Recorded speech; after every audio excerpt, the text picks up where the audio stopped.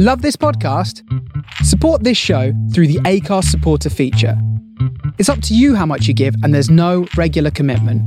Just hit the link in the show description to support now.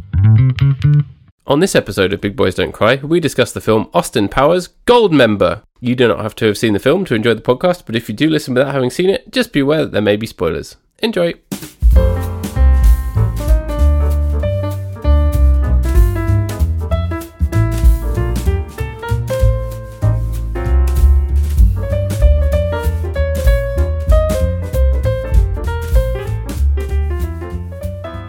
Groovy, baby, yeah. Shagadelic, etc. Shagadelic, baby, yeah. There we go. That's the third and final time we can do that as an intro. Just quoting Austin Powers. More's the pity. Smoking a pancake, baby, yeah. Oh, yeah. I love a smoke and a pancake. Do you? Unnecessary quotes, baby, yeah. Needless one-liners, baby, yeah. I enjoy a pancake. I do not enjoy a smoke. No. Me neither. Give me a pancake. I'll be your friend for life. Yep. Pancake Day has been and gone, hasn't it? But we had Easter last week. Have you eaten all your Easter chocolate? Oh, no. There is so much Easter chocolate. It is going to take some time to get through. Good, because if you'd have said yes, I'd have had to instantly end this show. Would we that had a be good out run. Out of disgust for my gluttony, or disgust that I clearly didn't have enough chocolate at Easter?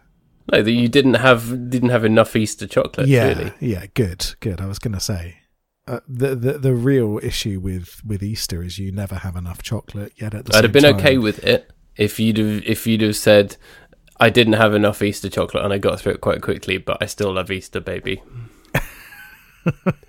Had to get that one in somewhere, didn't I? Love Easter, baby. Yeah. He is arisen, baby. Yeah.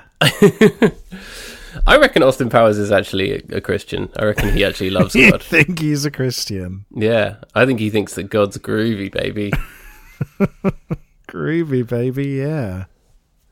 Yeah, he died for our sins, baby. And now he's risen.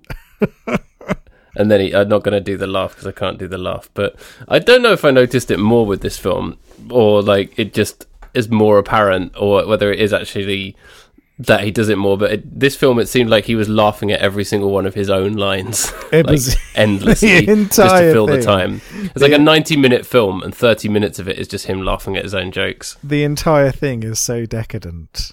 It really is just, here's all of my jokes. I'm going to play multiple characters more than normal in this one, and you will sit back and watch me do multiple musical numbers as well. Yeah. They should have called it Austin Powers Decadence. Yeah, I have a question about Austin Powers Goldmember. Is it groovy, baby? It is not groovy. Groovy, baby. So this movie, they're using Goldfinger as the main joke. Goldfinger, one of the quintessential Sean Connery Bond movies, right? Made in 1964. Already the key template for a lot of the jokes in Austin Powers. So Odd Job being replaced by Random Task. The terrible female character names. All of that stuff comes from Goldfinger. So why did they revisit a joke? You mean Goldfinger the Ska Band? Exactly, Goldfinger the Ska Band. Why did they revisit Goldfinger here for a movie that was set predominantly in the 1970s? I don't think it's that deep. I don't think any of them give a shit about actually properly parodying Bond on that kind of level. They care about parodying Bond in as much as it's a vehicle for a lot of crude gags, and that's as far as it goes. They would have sat down and had their long list of names, and then eventually managed to pull this one out of the hat. Well, on the name, this might have come up in your trivia, but I guess we can mention it now as we're talking about the name.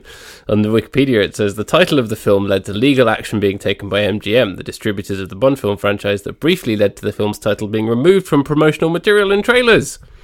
Several potential replacement titles were prepared, including License to Shag, Live and Let Shag, You Only Shag Thrice, and Never Say Member Again. The dispute was quickly resolved.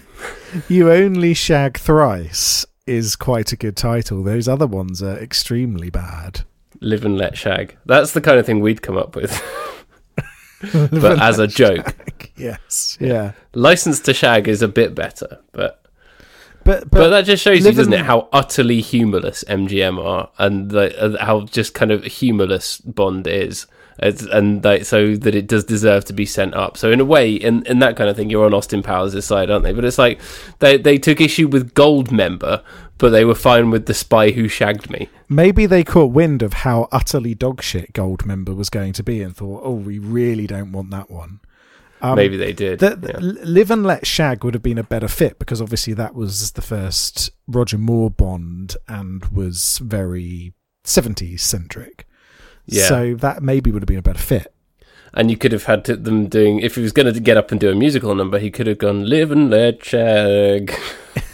Yes, yeah. The Guns N' Roses version of that song is very good. It's extremely good.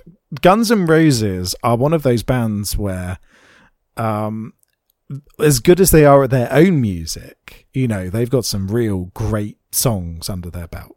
Guns N' Roses, their cover versions are exceptional as well. I don't know if you've heard their cover of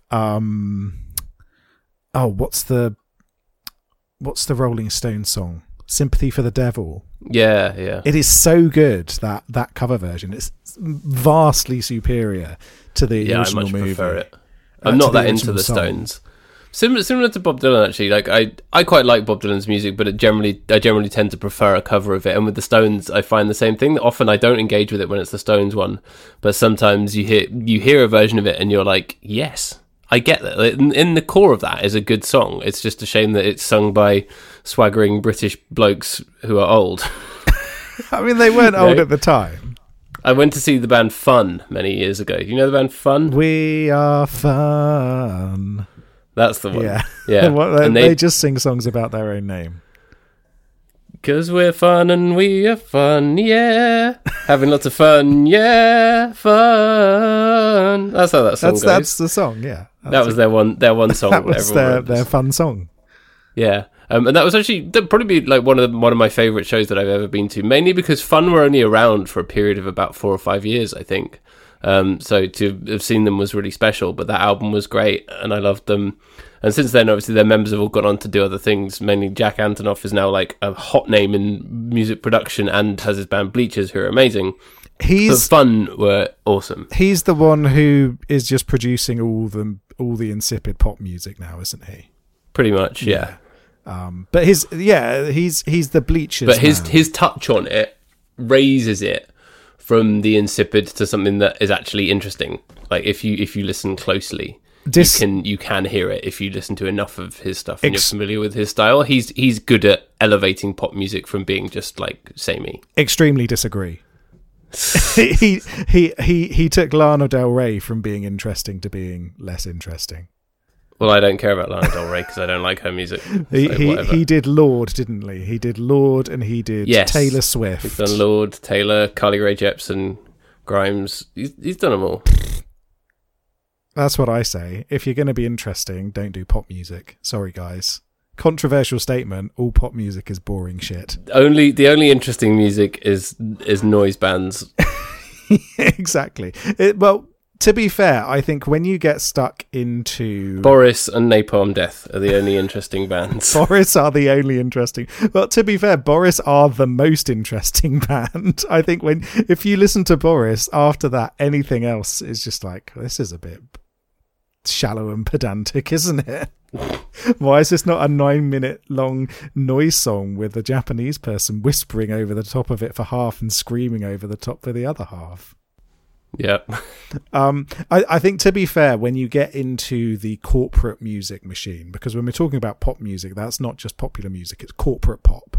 So when you're looking at Lorde, when you're looking at Carly Rae Jepsen, when you're looking at not so much Lana Del Rey initially had a bit more going on, but when you're looking at Taylor Swift in particular, there's only so much you can do within that framework, and like even the best producers can fall into the trap of making extremely boring sounding music because it has to fall within that framework. Like Halsey's latest album was produced by Trent Reznor and Atticus Ross.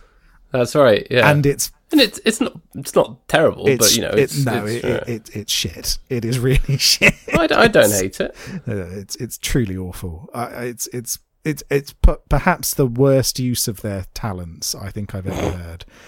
Where you've got these multiple Oscar-winning, composers being put to work on a pop album, and you can hear vague traces of their style. You can hear a little bit of tension there. You can hear a little bit of noise. You can hear a little bit of industrial in there.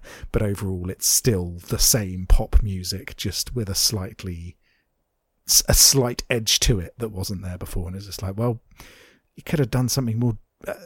And that's what frustrates me about corporate pop, is this is an opportunity to do something really different and get people listening to it. Because let's be honest, people are going to buy that Halsey album anyway. People are going to buy that Lana Del Rey album anyway. People are going to, well, not buy anymore, but they'll stream it a lot because they're fans and they have this huge audience.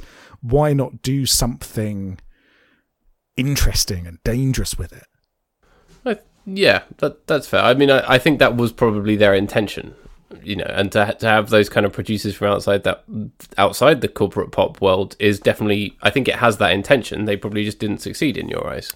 Yeah, maybe some fans really like it and think that it's different. Fans do like it and think that it's different, but it's clearly it's all in the ear of the beholder, isn't it? I mean, right now I don't care for any music unless it's sung by a man dressed as a demonic pope. So you know, it's.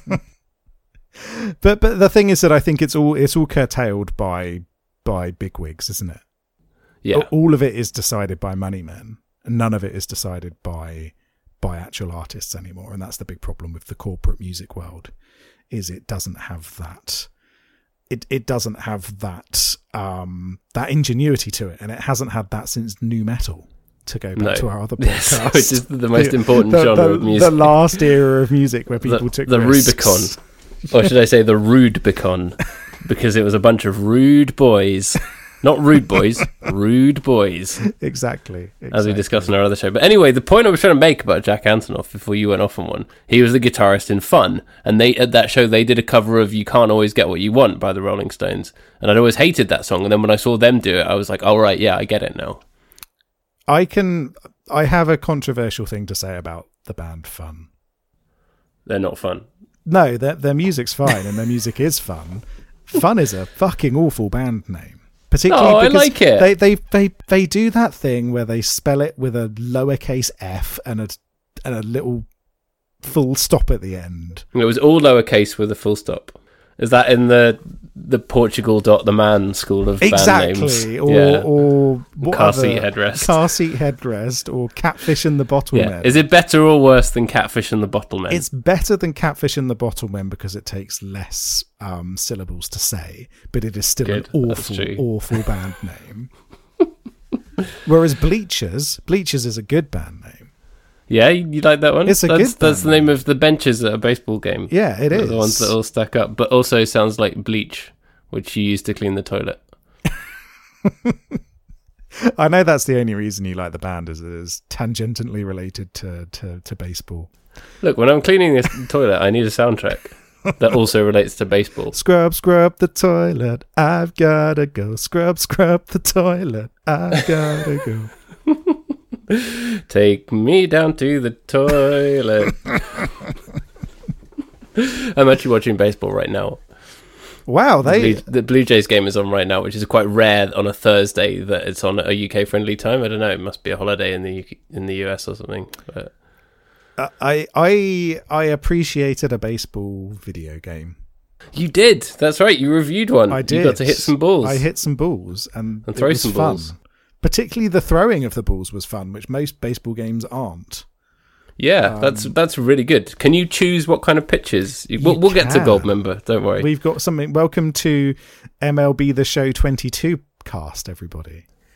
Can you choose what pitches you can throw as a pitcher? You can, and the ingenious thing is that the pitch you throw is determined by by the wiggles that you do on the joystick when you're the pitcher. That's so cool. If you're going to do a fast ball, it's like a little zigzag. If you're going to do a curve ball, it's like a half semicircle around the outside and then a straight up.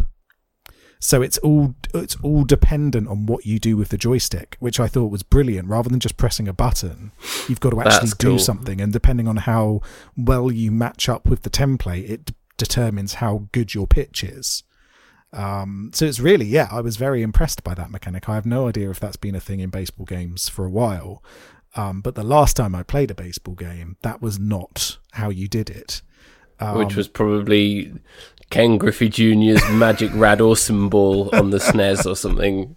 Yeah, exactly. It was hold on, what's his name? What's the really old baseball man? Babe Ruth. Babe Ruth Super Magic Famicom Baseball. It was Babe Ruth baseball that you played with a sheet of paper. Passing it back and forth between you and your friends back in 1910s, 1920s. That was Babe Ruth era, wasn't it? Yeah. Yeah, that was the last time I played it. Oh, Babe Ruth, so called because of his love of the film Babe, Pig in the City. Yep, that'll do, pig. That'll do. He was born in Pigtown. Is that right? Yeah, Pigtown, Baltimore. Oh. So that's another reason why he was called Babe. Pigtown, famous for a pig race called the Squeakness. The Squeakness. Yeah. Are you down with the Squeakness? Are you down with the Squeakness? Little factoid for you there. But yes, no, I enjoyed the baseball game. I found it very enjoyable, and I don't know, maybe I'll put on some baseball in the background when I do other stuff, because it's a very relaxing sport. Yeah, the Blue Jays right now are playing the Red Sox, which is the team that you like, and they're winning. Yeah. So there you go. The Blue Jays are winning, not the Red Sox. It's 3-0. 3-0. That is 3 hittings of the ball versus no catchings of the ball. That's how baseball works. Nobody's caught a ball in this game so far. Everyone has hit it. You're not allowed to catch a ball in baseball anymore. It's the rules. They changed it. Did you not hear? They changed it all. Yeah, it's like how they got rid of fighting in ice hockey. Yeah. When the ball comes at you, you now have like big mitts on your shoes, and you've got to do like a little lacrosse punt with your shoe mitt. Yeah. To the next person, who then catches it in their shoe mitt, and then basically you've got to get it back to home base, the mitt base as it's now known. Yeah. And that's how you win a baseball. Yeah. It's quite hard to recreate that on MLB The Show, but I think they did a good job. They did a very good job. The game comes with a peripheral that you strap onto your shoe, and it registers the movements of your foot. It's like Wii Sports all over again. Exactly. That's exactly what it is. Anyway, right. There is no baseball in Goldmember. Sadly not. No, there are some Dutch people. And funnily enough, the Netherlands is one of the hotbeds of European baseball. Oh, 5 people play it. Yeah, a couple of them have even made it to America to play in the majors. Let's have a look at baseball in the Netherlands on Wikipedia. It is apparently consistently ranked in the top 10 of the WBSC World Rankings. That's right. It has won the European Baseball Championship 20 times. How many other places are in the World Rankings? So let's have a look. Men's baseball. United States is ranked 5th in men's baseball. Yeah, after, I'm going to say, Japan, Dominican Republic. Not Dominican Republic. Chinese Taipei. Okay, yeah. 2nd. South Korea 3rd. Mexico 4th. Oh, below Mexico. Interesting. Israel is ranked number 20, and that's as far down as the list goes. They got very far in the Olympics last year. Israel. Oh, really? Yeah. And then you've got Dominican Republic in 7th. Puerto Rico in 16th. I'm just randomly picking countries here. Canada only in 12th, which surprises me.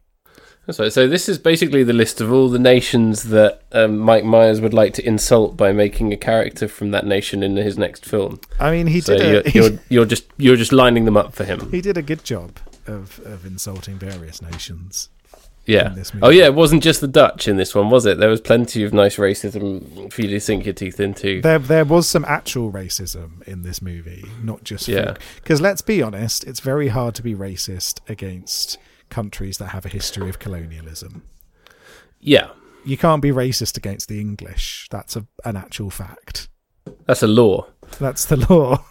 It's in our constitution. You look at racial discrimination law worldwide, and there's a little asterisk underneath, and it says does not relate to making fun of the Brits. You can make fun if of they're the English, Brits. doesn't count. Yeah. Can you be racist against the Dutch? I imagine depending on the... You probably you can. I imagine you can be offensive, certainly. You can be offensive towards the Dutch. And I imagine on the power dynamics and the history, you can probably be racist towards the Dutch. Yeah.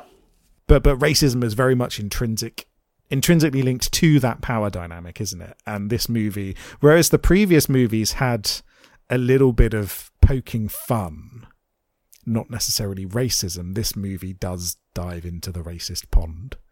So you can have an Italian female character called Alotta Vagina in the first movie. You can have a Russian female character called I've Got Big Tits Of, or whatever her name was in the second movie. And it's kind of just the right side of that line, isn't it? Yeah. Whereas here we've got Japanese racism. Which is really awful. And it's like this movie horrendous. is 5 years after the first one. So how is this movie less mature than Austin Powers 1? It truly boggles the mind. So that racism, not good. And because the tone of it is generally even more crude and even more vulgar, it makes it more apparent, doesn't it? That you're not enjoying. You're already not enjoying it, and then it comes along with some racial humor, and you're like, no thanks. Yeah, it's not good. That kind of humor is not good, and you get some other bits of bad humor. So you've got shit, literal shit humor in this movie. Lots of toilet humor here. You've got Fat Bastard. Your favourite man, your kin, your spiritual king, Scottish spiritual king. And again, unless you're British, unless you're English, I don't know if you can really be racist against the Scots.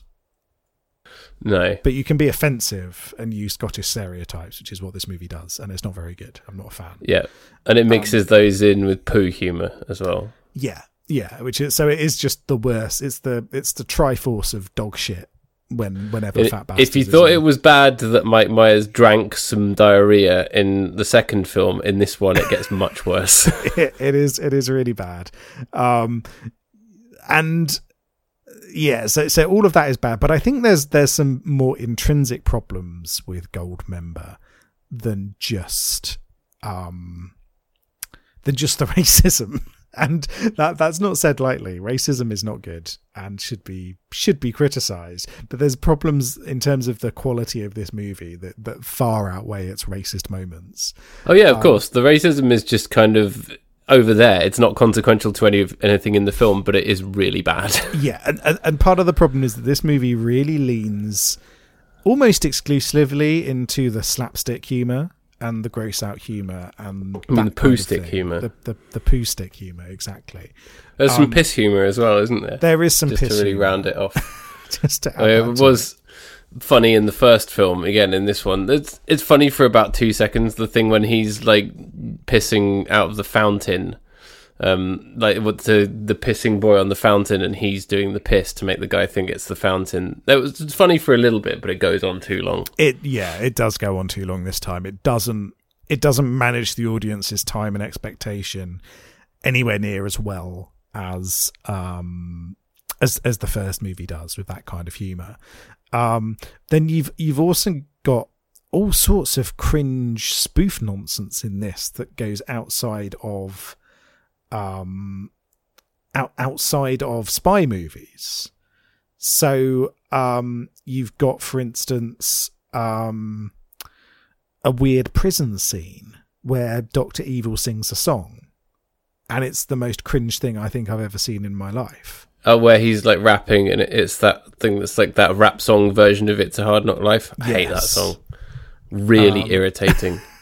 It's truly awful. One of the most cringeworthy things I think. Pop I've songs ever seen. should never have children singing on them. That never works. What about "I Wish That It Was Christmas Every Day" by Wizzard? Christmas is an exception. Anything that's festive is an exception. What about? I'm trying to think of other ones. I can't even think of any other songs with children singing on them. That's because they're all awful. But I can't even think of. Oh, I can think of one bad one, which is that "I Love You Grandad" song from the 80s. Do you remember that? I've got no idea what you're talking about. Okay, let me find it for you. You can look. I'm not going to listen to it. Sounds awful. It is truly bad. I'm searching "I Love You Grandad." There's. That's what you say to me whenever I start ranting on this show about something that makes me an old man. Whenever I start talking about social media. "Grandad, We Love You," I think it's called. But then there's "No One Quite Like Grandma" by St. Winifred's School Choir. Not down with that. Truly the worst kind of music in the world. But what? I think mainly it's because it's like a rap song as well. It just seems really incongruous, doesn't it? What about "Another Brick in the Wall" by Pink Floyd? That's got kids on it. Yeah, that's just about tolerable. But again, it's not kind of annoying. It's not one of the best Pink Floyd songs, is it? No. So you compare it to, like "Shine On You Crazy Diamond." Quite boring as Pink Floyd songs go. I'm trying to think of other ones off the top of my head. But yeah, Wish You Were Here. Oh no, I was thinking about other children's songs. I don't think there's children in "Wish You Were Here," which is a banger, great song. Other Pink Floyd songs. "Welcome to the Machine," underrated track by them. Yeah. "Paper Planes" that one by that goes, MIA. "I've got a bike, I can ride it if I like." That's my favourite Pink Floyd song. "Paper Planes" by MIA. That's got little kids singing in it, isn't it? Yeah, that one's more tolerable. Yeah, that's a good one. And that's also a rap song, but again, it's not a cringeworthy white man rapping in a prison. Yeah. That was really bad. It's funnier when Dr. Evil does a ballad in the second one. I mean, even then, I think a lot of the time musical comedy is one of the worst forms of comedy.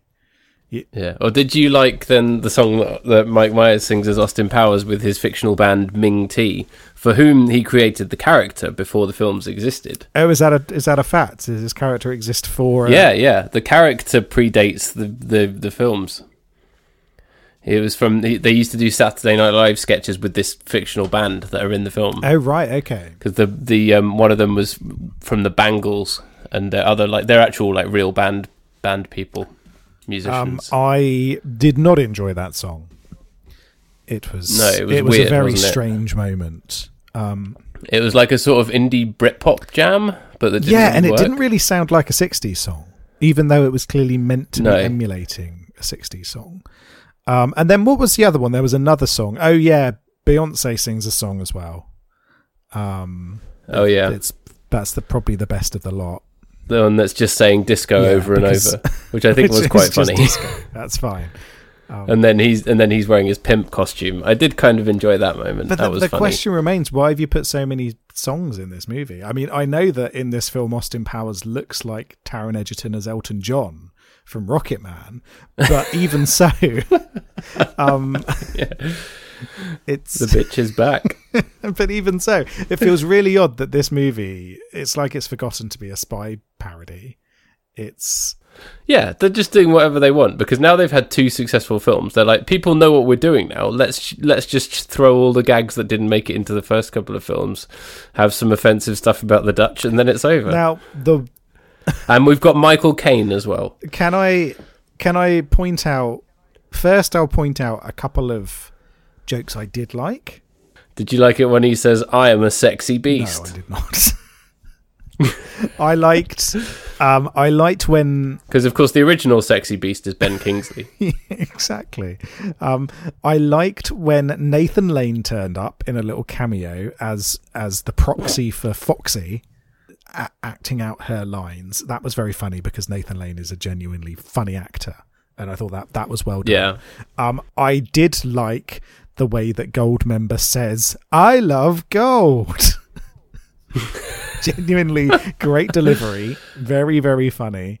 I also there's also one joke in the racist bit which was funny, not because it was racist, but because it had a kind of nod and a wink meta humor with the audience, which was the subtitle joke. Yeah, the subtitles come up and then the audience reads something and it's something rude about a penis, and then they close a door and it's no longer a rude thing about a penis. Yeah, but that was because it was subtitling the British. Oh no, that was a different bit when him and Michael Caine are talking Cockney, and there's subtitles under that as well. They're subtitling Japanese, but it is actually. It is funnily done. It's a clever joke, and not racist. The only bits with Japanese people in this movie that weren't racist is that joke. And I did like, speaking of racism, there is one line of dialogue in this movie that is genuinely a funny joke. Which is it when he says, "Oh, behive," instead of behave? No. That was a funny joke. It is not a funny joke. It is Michael Caine's character, Dad Powers. What's his name? Nigel Powers. His name is Dad Powers. Definitely does not sound like a Tory MP. Michael Caine is a Tory, isn't he? So he could be a Tory. Probably, MP. Yeah. It is where he says, "There are only two things I can't stand in this world: people who are intolerant of other people's cultures and the Dutch."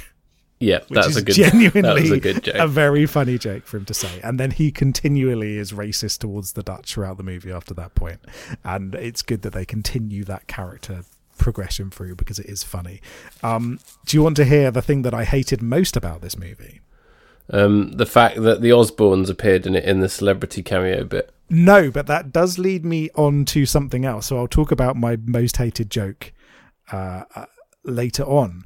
Isn't it strange that Austin Powers was such a huge thing that they could get all of these cameos in? So you've got Tom Cruise, Gwyneth Paltrow, a very awkward Kevin Spacey cameo. Yeah, which is then only further exacerbated by the fact that Fat Bastard then talks about going on the Jared Subway diet later on. You do get Danny DeVito, little cameo from Danny DeVito, little cameo from Steven Spielberg, I enjoyed that. Cameo from Quincy Jones, Britney Spears, Ozzy Osbourne and family, and John Travolta. All these huge The fact names. that it's the Osbournes sitting on their couch really dates it, doesn't it? It does. That show was huge, wasn't it? And this kind of it's weird how Austin Powers was such a huge thing that they could get all these big names in, and then immediately after this movie came out, it stopped being a phenomenon. Yeah. It's fascinating that this movie, the worst of the three, I'm just going to say here, spoiler alert for our schools at the end, this movie is by far the worst. Surprising this no is one. An irredeemable dumpster fire of a film. It's so strange to see all these big names in it, and also two Scientologists as well. And you kind of think, is there some kind of Scientology thing going on? Tom Cruise and Powers? John Travolta. John Travolta's a Scientologist? Yes. I don't think I knew that. Yes, old Johnny boy. Huh. Yeah, he basically... He's got chills and they're multiplying. He's been a Scientologist for a really long time as well. I think from the 70s even. He's a Scientologist. I wonder who else is. Is Austin Powers, rather than a Christian, is he a Scientologist? Maybe. Scientology doesn't seem very groovy though, does it? It doesn't sound very groovy, but who knows? Maybe it's all an act. Dianetics, baby, yeah. Do this Dianetics quiz and it'll tell you if you're shagadelic. Alien souls in a volcano, baby, yeah. Anyway, right. Anyway, Nathan Lane as Mysterious Disco Man. Yeah, love him. That's He's what great. it says here. Mysterious Disco Man. Mysterious Disco Man. Love it. Fantastic. But your problem is that this they got all these celebs and then it was not good. Well, it was completely pointless. What was the point of all those cameos? It was just for the audience to go, I understand that's a person I should recognise. It was so that Mike Myers could go, look how wildly successful my franchise based around childish jokes is. Yeah, I got all of these cool celebs in it to affirm that. But like they did that with Wayne's World 2. But with Wayne's World 2, it's...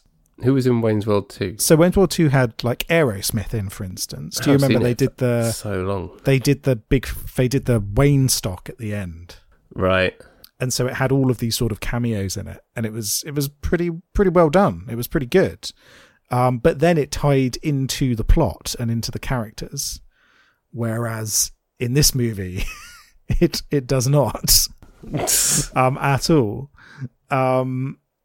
It's not good. But the bit I hated the most in this movie, the bit I hated more than anything else, was young Austin Powers at school. Yeah, the fucking Harry Potter segment with young Austin Powers and young Dr. Evil, and because of course he went to school with Mini-Me with Dr. Evil and Basil Exposition. They were all at school together. Although I have to say that young Mini-Me was... I keep saying Mini-Me when I mean Dr. Evil. Young Dr. Evil was played by Scott Aukerman, which was very funny. Yeah, he's the guy who does Comedy Bang Bang. There's a TV show and a podcast. I haven't seen very funny, but I know the name. The podcast is funnier. I think it works better in audio, but it is very, very funny. It's like a sort of spoof comedians interviewing comedians show, and it's very meta and very dry in parts. But yeah, he's got all these amazing running gags about how Bat Dance is the greatest song ever made and stuff like that. He's a very, very funny man, and seeing him pop up here as young Dr. Evil entertained me greatly. It is good, and I want to shout out the person who played young Basil Exposition. Does a very good job of being Basil Exposition, but as a young man, as well. Yeah, I had no idea who plays him, but if you're listening, guy who played young Basil Exposition, you were the best thing about this movie. You nailed that performance. But the whole thing with the flashback was really cringeworthy, and nothing funny happened in that section of the movie. No. It just served to undermine the stuff later on. I mean, I know no one's watching this movie for the intricacy of the plot, but you still have to do a bit of a thing when you're like, oh yeah, it turns out Austin Powers and Dr. Evil are brothers, and Michael Caine is their dad, and he never knew that his other son survived the car bomb, even though they both went to the same school together, even though Dr. Evil was raised in Belgium. Yeah, well done. Well done on being a super spy, Nigel Powers. Yeah. Maybe you should have stopped taking donations from the Conservative Party and should have done some actual sleuthing. That's the thing now. He was on a bung from the Tories to stop investigating their illegal activities, and when he was in MI5. That's now Nigel Powers' backstory. And he went, all right, I'll do it. I'm Michael Caine. Keep my taxes low. Keep the gays down. I'm Michael Caine. Sorry, I'm Nigel Powers, not Michael Caine. Yeah.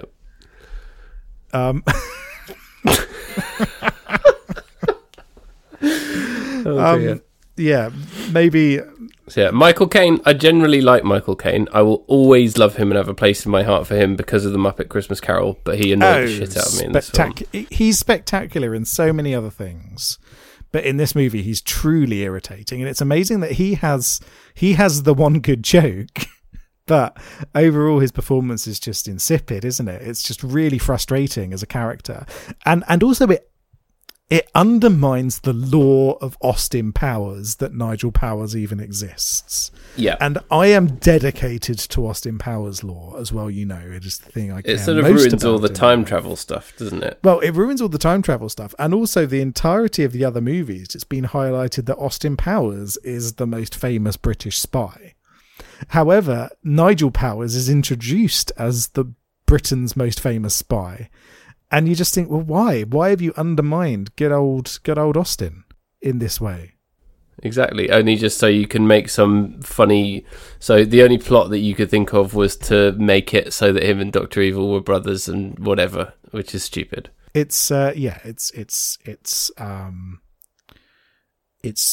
really stupid. I want to spend a little bit of time talking about Michael Caine's politics here. Oh yeah, have you dug something up? Well, yes, he is an outspoken Tory. Oh no, which I knew already. I didn't. He left United Kingdom for the United States in the late 1970s, citing income tax levied on top earners by the Labour government. He then returned to the UK under Margaret Thatcher when the taxes had come down. He does not want to pay his fair share towards making society better, is what we get from here. Yep. Doesn't care about the NHS or schools or anything else, or making sure that roads aren't crumbling or, whatever. But you know what he does care for? Reintroducing the national service in the UK to give young people a sense of belonging. He then threatened to leave the UK again when Gordon Brown was Prime Minister, over the potential for a new 50% income tax rate on top earners, and endorsed the Conservative Party again at that point. And then he also wanted to again support a national service system that David Cameron was suggesting. He was also... I don't think I want to hear any more of this because it will ruin the Muppet Christmas Carol for me, which will ruin Christmas for me. I think you need to stop. Separate the art from the artist. He then was reported to have been an investor in a tax avoidance scheme. He described the proposed mansion tax by Ed Miliband as preposterous and silly. He voted in favour of Brexit, stating he would rather be a poor master than a rich servant. He will never be poor. He is a millionaire. Yeah. He's extremely rich. He's so rich, he left the country to pay less tax and then threatened to leave the country to pay less tax. This is a multiple thing that he has done. So, Michael Caine, you fucking jebend. Pay your taxes, you bastards. I'm just going to pretend that none of this happened, and that all he is the Scrooge from the end of Muppet Christmas Carol when he's singing about having a thankful heart and stuff. When did Muppet Christmas Carol come out? That was 92. 1990? 92, 91? 92? Yeah, 92. So, right. He apparently did support Tony Blair in the middle of the 90s. So the way that you can think about it and still be able to watch Christmas Carol is that Michael Caine was a Tory, big old Tory, but then he did Muppet Christmas Carol and then had a change of heart, had a thankful heart, some might say, and changed his ways and supported the left-wing party in the UK for a number of years until he then went back to being a cantankerous old dickhead. So perhaps Muppet Christmas Carol is so good that it made Michael Caine very briefly into a man who cared about other human beings. So I feel like he had a character arc. But where on that arc was he when they filmed Goldmember? So Goldmember, unfortunately, was also during the Tony Blair years, which maybe explains why New Labour is the kind of thing that should be annihilated. Yeah, because it led us to Nigel Powers. New Labour, baby. Things can only get better, baby. Yeah. Oh, simpler times. Tough on crime, baby. But more tough on the causes of crime, yeah. So, anyway, welcome to the Michael Caine Doesn't Pay His Taxes cast. Yeah. Right. Where were we? What were we talking about in Goldmember before this tangent? Someone having a smoke and a pancake. Dr. Evil rapping. There's all sorts of nasty stuff in there, isn't there? Did you enjoy Fred Savage? I did. He will always be the kid from The Princess Bride to me, even though I know he's done other stuff. But the whole thing about him having a mole, extremely unfunny and irritating throughout the whole film. Yeah, it added nothing, and it kept coming up over and over and over again. It was, not good. Very tedious. So yeah, that was again extremely frustrating, wasn't it? One thing I will say, though, is Always Sunny in Philadelphia obviously introduced us to Frank Reynolds, a man who likes shooting a gun in the air. But here we've got Danny DeVito as Mini-Me shooting a gun in the air. Yeah. Was this the kernel that created Frank Reynolds, one of the most iconic TV characters of all time? It's the original Frank Reynolds. Yeah, the OG Frank Reynolds was Danny DeVito as Mini-Me in a cameo in Goldmember. Yeah, definitely. Oh dear. But yeah, I've now talked about everything that I had written down. Yeah, I just wrote down it's short, but also how is there half an hour left? Oh God, I know. I was looking at the time and I was only 40 minutes in and just thought, how has this happened? What's gone on here? Truly astounding how much this movie drags. Yeah, very, very weird pacing. But there was a funny joke about Godzilla being copyrighted, wasn't there? I enjoyed that yes, joke. that was a funny joke as well. You're right. There is more than one funny joke in this movie. Yeah. Did you enjoy when Mini-Me got beaten up by Austin Powers? Yeah, finally. But there's a kind of running joke about violence on Mini-Me that I didn't quite like as well. You know, like Dr. Evil dropping him and stuff. I didn't enjoy that. Yeah, it kind of kept coming up, and it was a bit weird, wasn't it? Yeah. I'm not sure how I feel about Scott, Dr. Evil's son, becoming evil himself. It seemed like a very strange character development. It seemed like a very strange character development that could set them up perfectly for a fourth film if they ever had the inclination or the budget or the whatever to do it.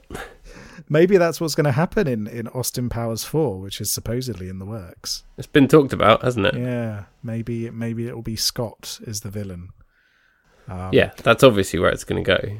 So, question for you. Austin Powers 1, very good movie. Second movie, not so good. Third movie, extremely bad.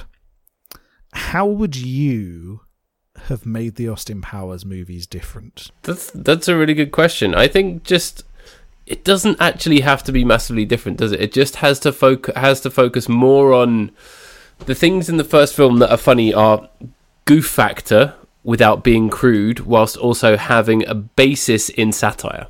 Right, and it's the balance between all of those things. I'm not going to be able to pull something out of my hat now and tell you exactly how I'd have made the movie 2 or 3, but it's the balance between those things, right?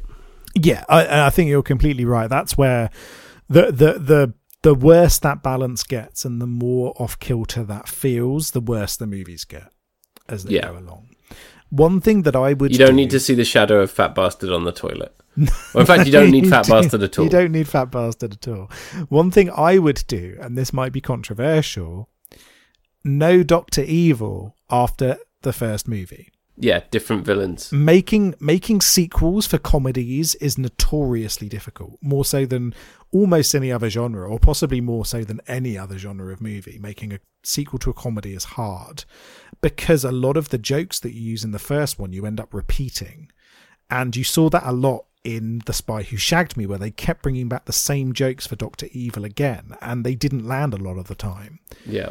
So you avoid that by, yes, you have Austin Powers again, obviously because it's the Austin Powers franchise, but you make it a new villain, and it can be based on another Bond villain. Maybe they go to Scaramanga's Island from The Man with the Golden Gun. You could get all sorts of comedy out of that. I don't know. At this point, you'd have Big Man with Shark Teeth.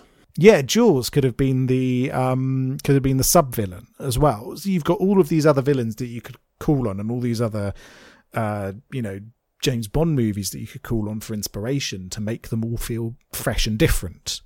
But instead, it goes back to the same characters, which then leads to more and more of the same jokes, which don't land. Diminishing returns. The half-life of a joke is very short.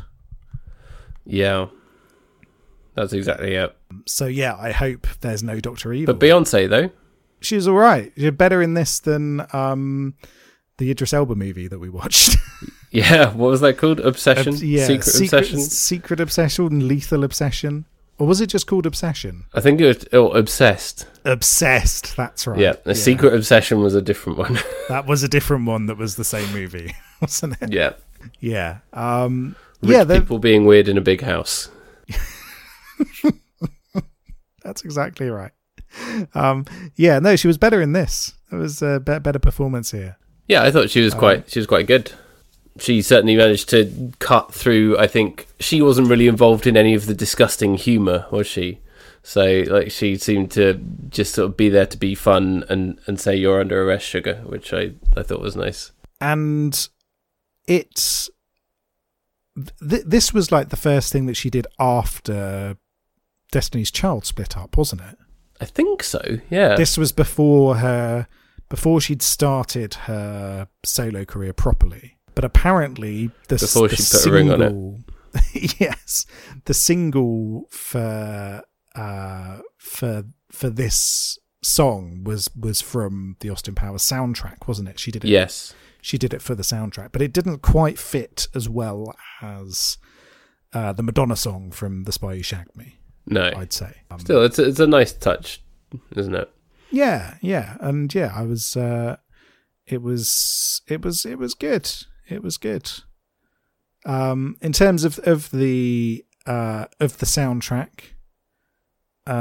your favourite band, Smash Mouth, have a song on the soundtrack apparently. Oh, do they? Yeah. I don't remember that. Maybe this is one of those things where it's on the soundtrack, but what that means is it's track 11 on a CD that's called the soundtrack, not that it was actually in the film. Exactly. So weird. And then, of course, you've got the Hard Knock Life song, which is actually a Jay-Z song, isn't it? I think so, yeah. Still sucks. I'm sure it's still bad, but the Dr. Evil version is considerably worse. And you've got old Britney Spears as well. Yeah, as herself. But it didn't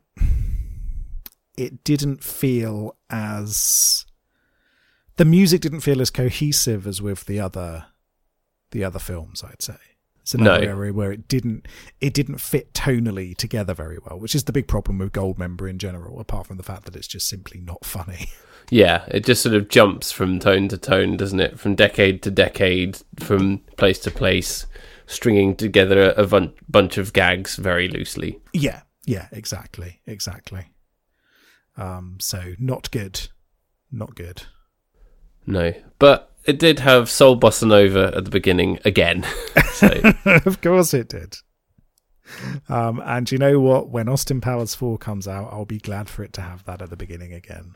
Yeah, but they've already had the Quincy Jones cameo, so it's like, how do you elevate that? You can't. Mecha Quincy Jones? Robot Quincy Jones? So you mean like it's sort of like a Metal Sonic version of Quincy Jones?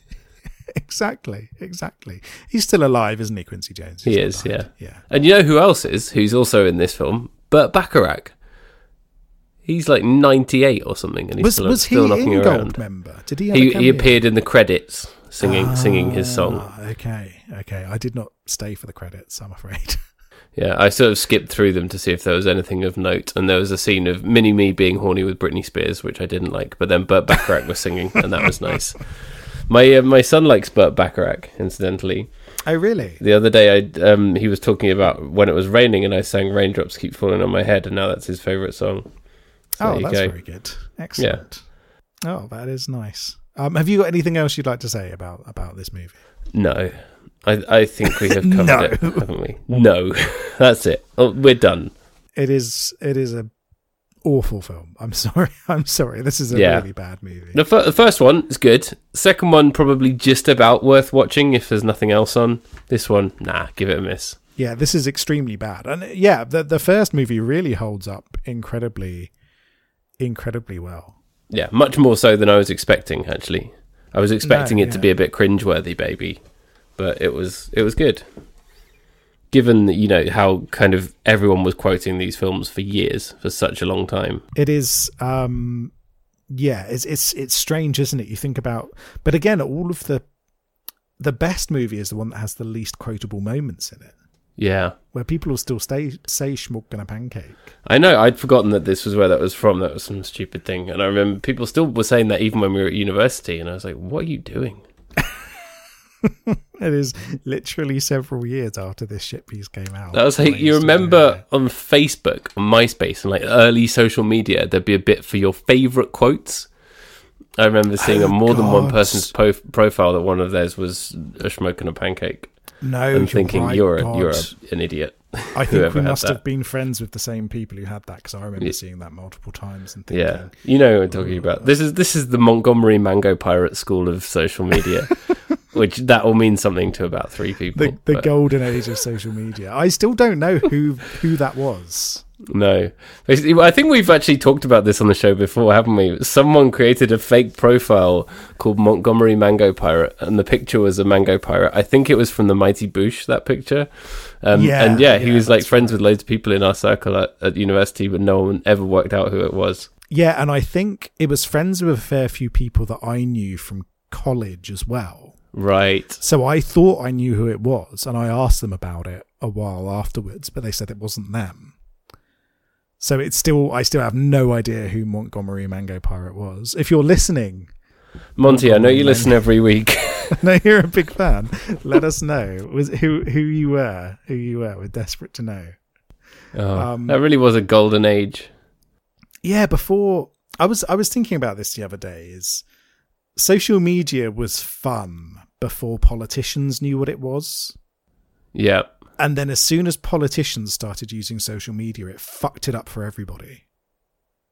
When it was just people chatting nonsense, it was great. But then it became politicized by politicians getting on there and then their fans getting on there.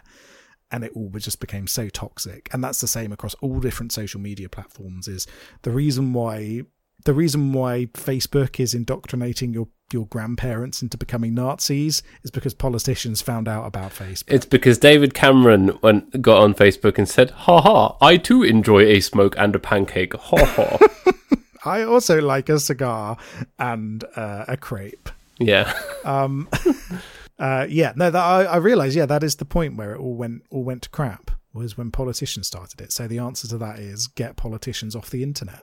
Yep. Bin them off. If I had Elon Musk's money and I was going to, rather than solve world hunger, buy a social media platform just to try and get over my divorced dad syndrome that I've got going on, I'd buy Twitter and then just kick everyone off it. I'd buy Twitter and just shut it down. I'd buy Twitter, but no, I wouldn't shut it down. But I'd take a look at any politician on there. It doesn't matter if I agree with their politics or not. Any politician, and fuck them off it. And change the terms and conditions and say, if you are a politician or a politician adjacent individual, you're not allowed on this social media platform. This is solely for people posting pictures of their cats and chatting shit. Yep. You can say schmuck and a pancake as much as you like. You must say schmuck and a pancake at least once a year. That's on your the law. Or you'll also get kicked off. That's the law. Anyway, right. A little bit of trivia for you. Let's start with a very sad, bittersweet, and extremely weird one. George Harrison was a big fan of the Austin Powers franchise. The very last letter he wrote was to Mike Myers praising him for his work. The letter was never mailed, but coincidentally ended up in Myers' hands the day the former Beatle died. What? Yeah. That's crazy. I did not know that. Myers had never met Harrison and cried like a baby when he received the letter, which is now in a frame in his home. Oh, well, that's lovely and sad. It is really strange, really weird thing. So Heather Graham did reprise her role as Felicity Shagwell, Heather Graham from the previous movie, but the scene was cut, and it was the same for Will Ferrell playing Mustafa. Because, I was going to say there appeared to be no mention of her character at all. No, she was completely absent. Although the fake band Ming T, the Susanna Hoffs from the Bangles, who is in that band, her character's name is Gillian Shagwell. So maybe she's supposed to be like a cousin or something. Yeah. Oh, there we go.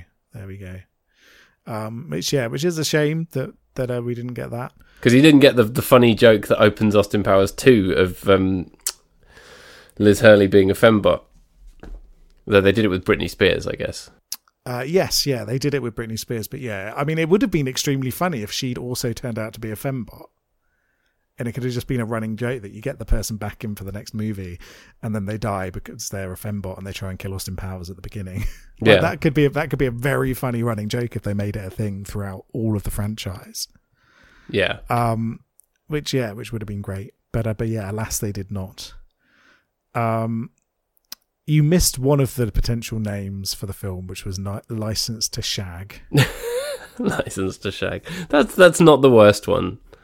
And they also considered Austin Pussy for the title. Oh yeah, but then they used that as the film within the film. As the fake movie name, yeah. Also, this is a massive continuity error. I can't believe they let this slip through the net. What a goof. Austin Powers 3. Austin Powers travels to 1975, but the car he's driving is a 1976 car. Oh, I bet that upset loads of car nerds, which is good. I'm sorry, but that Cadillac Eldorado is actually from 1976. I can't believe that happened. I'm sure Mike Myers got loads of really, really not tedious at all letters from car enthusiasts. It has ruined the film for me. Who's worse, car nerds or Sherlock Holmes nerds? Sherlock Holmes nerds are worse. Yeah, but car nerds are annoying, aren't they? Car nerds are annoying, but at least you know when you get on public transport, you're not going to meet any car nerds. That's true, yeah. So yeah, every time I get on the tube, there's someone dressed as Sherlock Holmes smoking a pipe in my face. Every time in London. Every single time going, did you know that Sherlock Holmes is really good? I don't actually know any Sherlock Holmes facts because the stories are fucking boring. I totally agree. The Blue Jays just won this game, and I meant to tell you that you would love the guy who pitched the last one because he looks like Waluigi. I'm going to find a picture and send it to you. Yes, please do. He's one of my favourite pitchers ever, and he looks like Waluigi. Is his name William Aloigi? W. Aloigi. No. There is a character creator thing in MLB The Show 22, so maybe I'm going to create William Aloigi and see if I can create a character that looks as close to Waluigi as possible. Yep. Anyway, right, that'll do for yeah, how are we gonna rate this? How many how many times will you say racist things about the Japanese? Not very many times. I'm glad to hear that. I'll go for 6 times out of a possible 20. I'm going to go for 5. This movie's trash, and I never want to see it again. Yeah, it's not good. But overall, the franchise holds up surprisingly well. First film good. So that was something. I enjoyed revisiting these films. It was a nice thing to do and a nice way to bring us to episode 250. Wow. Yes. Yeah. It is amazing. Which is really, really cool. But we are now going to take a bit of a break because I am due to have a child very, very soon, like in the next week or 2.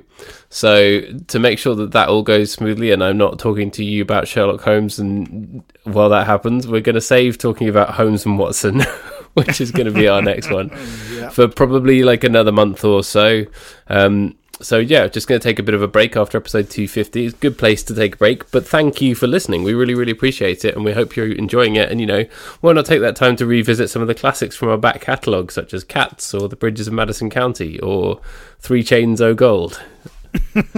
Just putting some of my faves out there. Go and listen to the others. You'll love it, I'm sure. Yeah. So yeah, thanks a lot for tuning in. We really appreciate it, and we will be back soon. You can find us on Twitter at BigBoysDon'tPod. You can catch us on email. Who says that? Email us, BigBoysDon'tCry that, I think. Yeah, after he's had his smoke and a crap. He likes to catch people on email. You can email us, bigboysdon'tcrypodcast@gmail.com. All right, and we'll be back in a month or 2 to talk about Holmes and Watson. Alrighty, bye-bye. Bye.